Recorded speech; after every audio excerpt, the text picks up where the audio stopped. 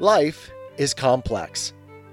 Join us for the simple gifts of wisdom, love, and delight in the written word. 1984 by George Orwell. Part 1, Chapter 1. It was a bright, cold day in April, and the clocks were striking 13. Winston Smith, his chin nuzzled into his breast in an effort to escape the vile wind, slipped quickly through the glass doors of Victory Mansions, though not quickly enough to prevent a swirl of gritty dust from entering along with him. The hallway smelt of boiled cabbage and old rag mats. At one end of it, a colored poster, too large for indoor display, had been tacked to the wall. It depicted simply an enormous face, more than a meter wide, the face of a man of about 45, with a heavy black mustache and ruggedly handsome features. Winston made for the stairs. It was no use trying the lift. Even at the best of times it was seldom working, and at present the electric current was cut off during daylight hours. It was part of the economy drive in preparation for Hate Week. The flat was 7 flights up, and Winston, who was 39 and had a varicose ulcer above his right ankle, went slowly, resting several times on the way. On each landing, opposite the lift shaft, the poster with the enormous face gazed from the wall. It was one of those pictures which are so contrived that the eyes follow you about when you move. "Big Brother is watching you," the caption beneath it ran. Inside the flat, a fruity voice was reading out a list of figures which had something to do with the production of pig iron. The voice came from an oblong metal plaque like a dulled mirror, which formed part of the surface of the right-hand wall. Winston turned a switch, and the voice sank somewhat, though the words were still distinguishable. The instrument, the telescreen it was called, could be dimmed, but there was no way of shutting it off completely. He moved over to the window, a smallish, frail figure, the meagerness of his body merely emphasized by the blue overalls which were the uniform of the party. His hair was very fair, his face naturally sanguine, his skin roughened by coarse soap and blunt razor blades and the cold of the winter that had just ended. Outside, even through the shut window pane, the world looked cold. Down in the street, little eddies of wind were whirling dust and torn paper into spirals, and though the sun was shining and the sky a harsh blue, there seemed to be no color in anything, except the posters that were plastered everywhere. The black mustachioed face gazed down from every commanding corner. There was one on the house front immediately opposite. "Big Brother is watching you," the caption said, while the dark eyes looked deep into Winston's own. Down at street level, another poster, torn at one corner, flapped fitfully in the wind, alternately covering and uncovering the single word, "Ingsoc." In the far distance a helicopter skimmed down between the roofs, hovered for an instant like a bluebottle, and darted away again with a curving flight. It was the police patrol, snooping into people's windows. The patrols did not matter, however. Only the thought police mattered. Behind Winston's back, the voice from the telescreen was still babbling away about pig iron and the overfulfillment of the 9th three-year plan.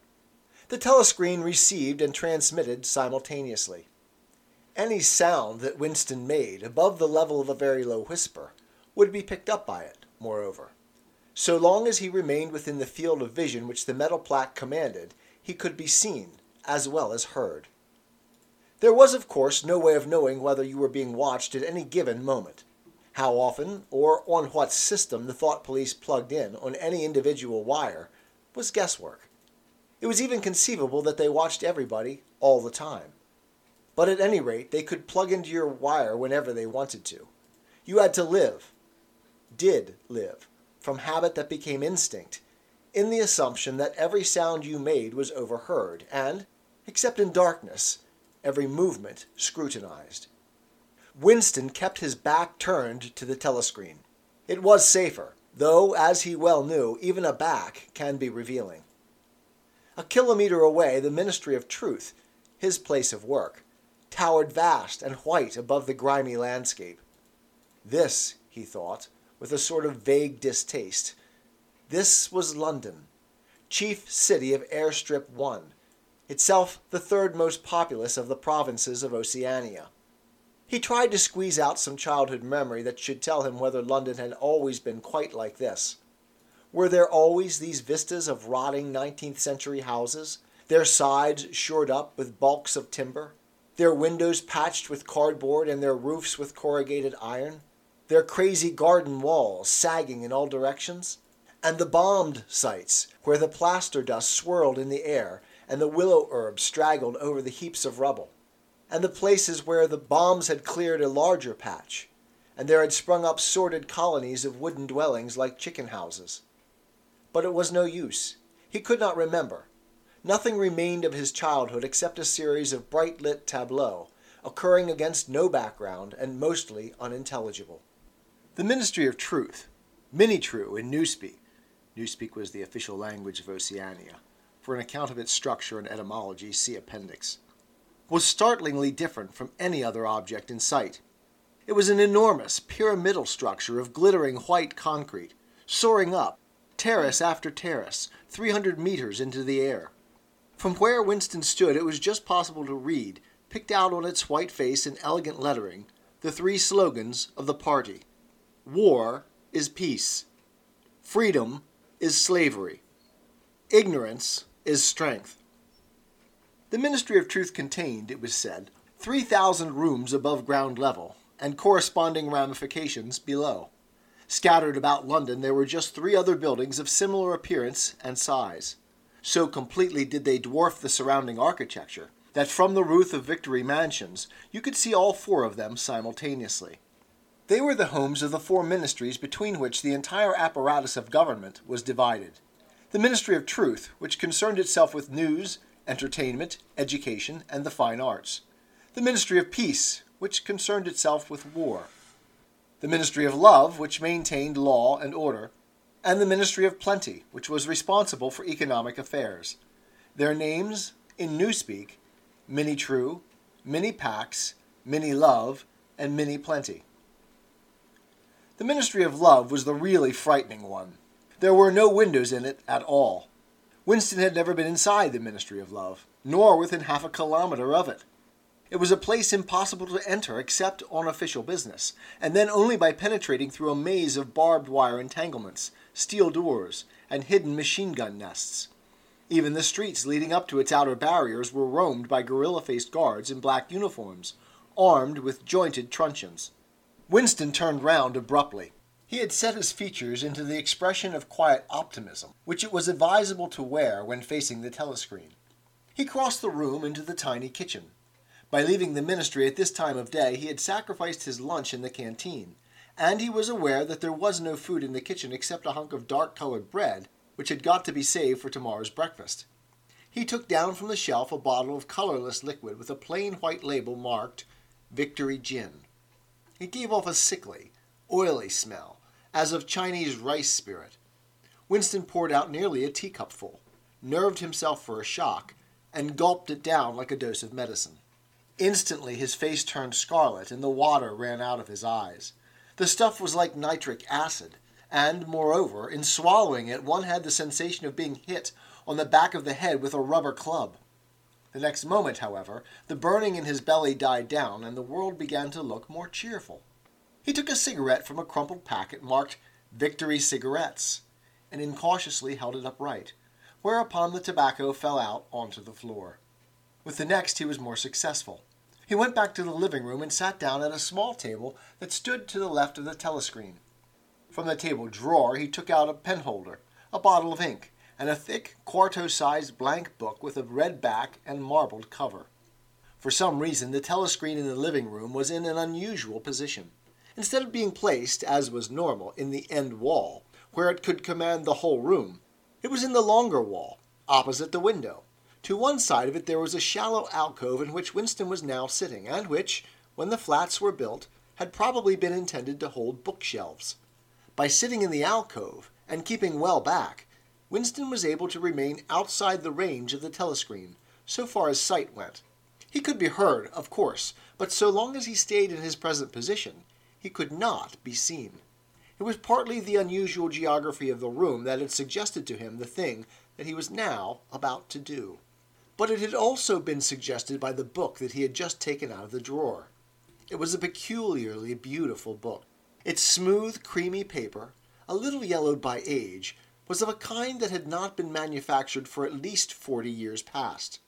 He could guess, however, that the book was much older than that. He had seen it lying in the window of a frowsy little junk shop in a slummy quarter of the town, just what quarter he did not now remember, and had been stricken immediately by an overwhelming desire to possess it. Party members were supposed not to go into ordinary shops. Dealing on the free market, it was called. But the rule was not strictly kept, because there were various things, such as shoelaces and razor blades, which it was impossible to get hold of in any other way. He had given a quick glance up and down the street, and then had slipped inside and bought the book for $2.50. At the time, he was not conscious of wanting it for any particular purpose. He had carried it guiltily home in his briefcase.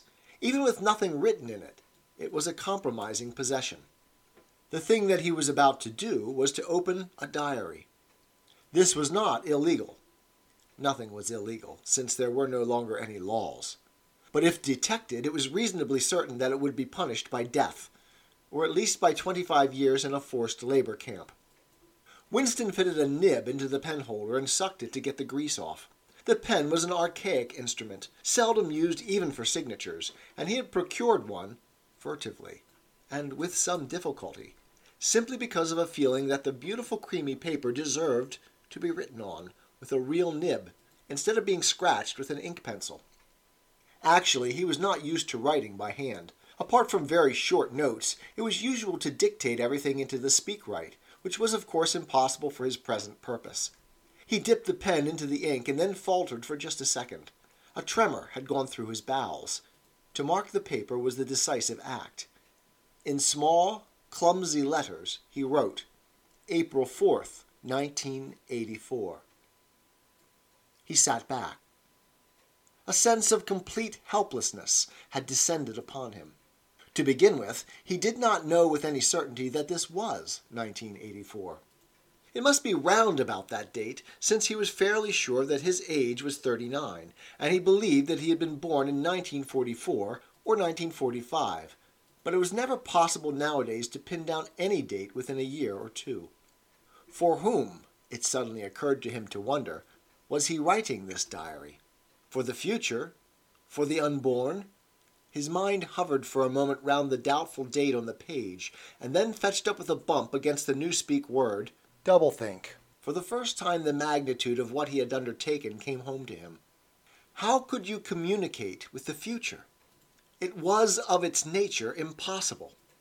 Either the future would resemble the present, in which case it would not listen to him, or it would be different from it, and his predicament would be meaningless. For some time he sat gazing stupidly at the paper. The telescreen had changed over to strident military music. It was curious that he seemed not merely to have lost the power of expressing himself, but even to have forgotten what it was he had originally intended to say. For weeks past he had been making ready for this moment, and it had never crossed his mind that anything would be needed except courage. The actual writing would be easy. All he had to do was to transfer to paper the interminable restless monologue that had been running inside his head, literally for years. At this moment, however, even the monologue had dried up. Moreover, his varicose ulcer had begun itching unbearably. He dared not scratch it, because if he did so, it always became inflamed. The seconds were ticking by. He was conscious of nothing except the blankness of the page in front of him, the itching of the skin above his ankle, the blaring of the music, and a slight booziness caused by the gin.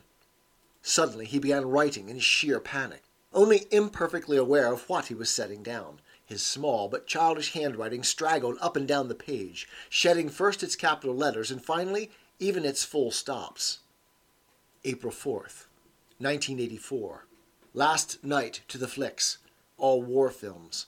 One very good one of a ship full of refugees being bombed somewhere in the Mediterranean.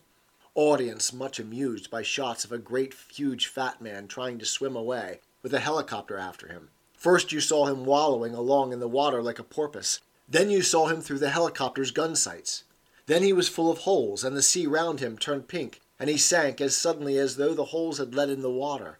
audience shouting with laughter when he sank.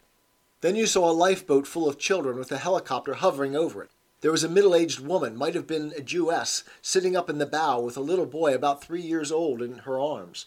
Little boy screaming with fright and hiding his head between her breasts, as if he was trying to burrow right into her, and the woman putting her arms round him and comforting him, although she was blue with fright herself, all the time covering him up as much as possible, as if she thought her arms could keep the bullets off him. Then the helicopter planted a 20-kilo bomb in among them, terrific flash, and the boat went all to matchwood. Then there was a wonderful shot of a child's arm going up, up, up, right up into the air.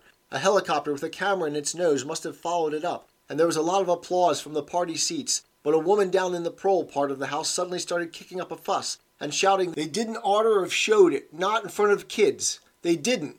It ain't right, not in front of kids. It ain't. Until the police turned her out. I don't suppose anything happened to her. Nobody cares what the proles say.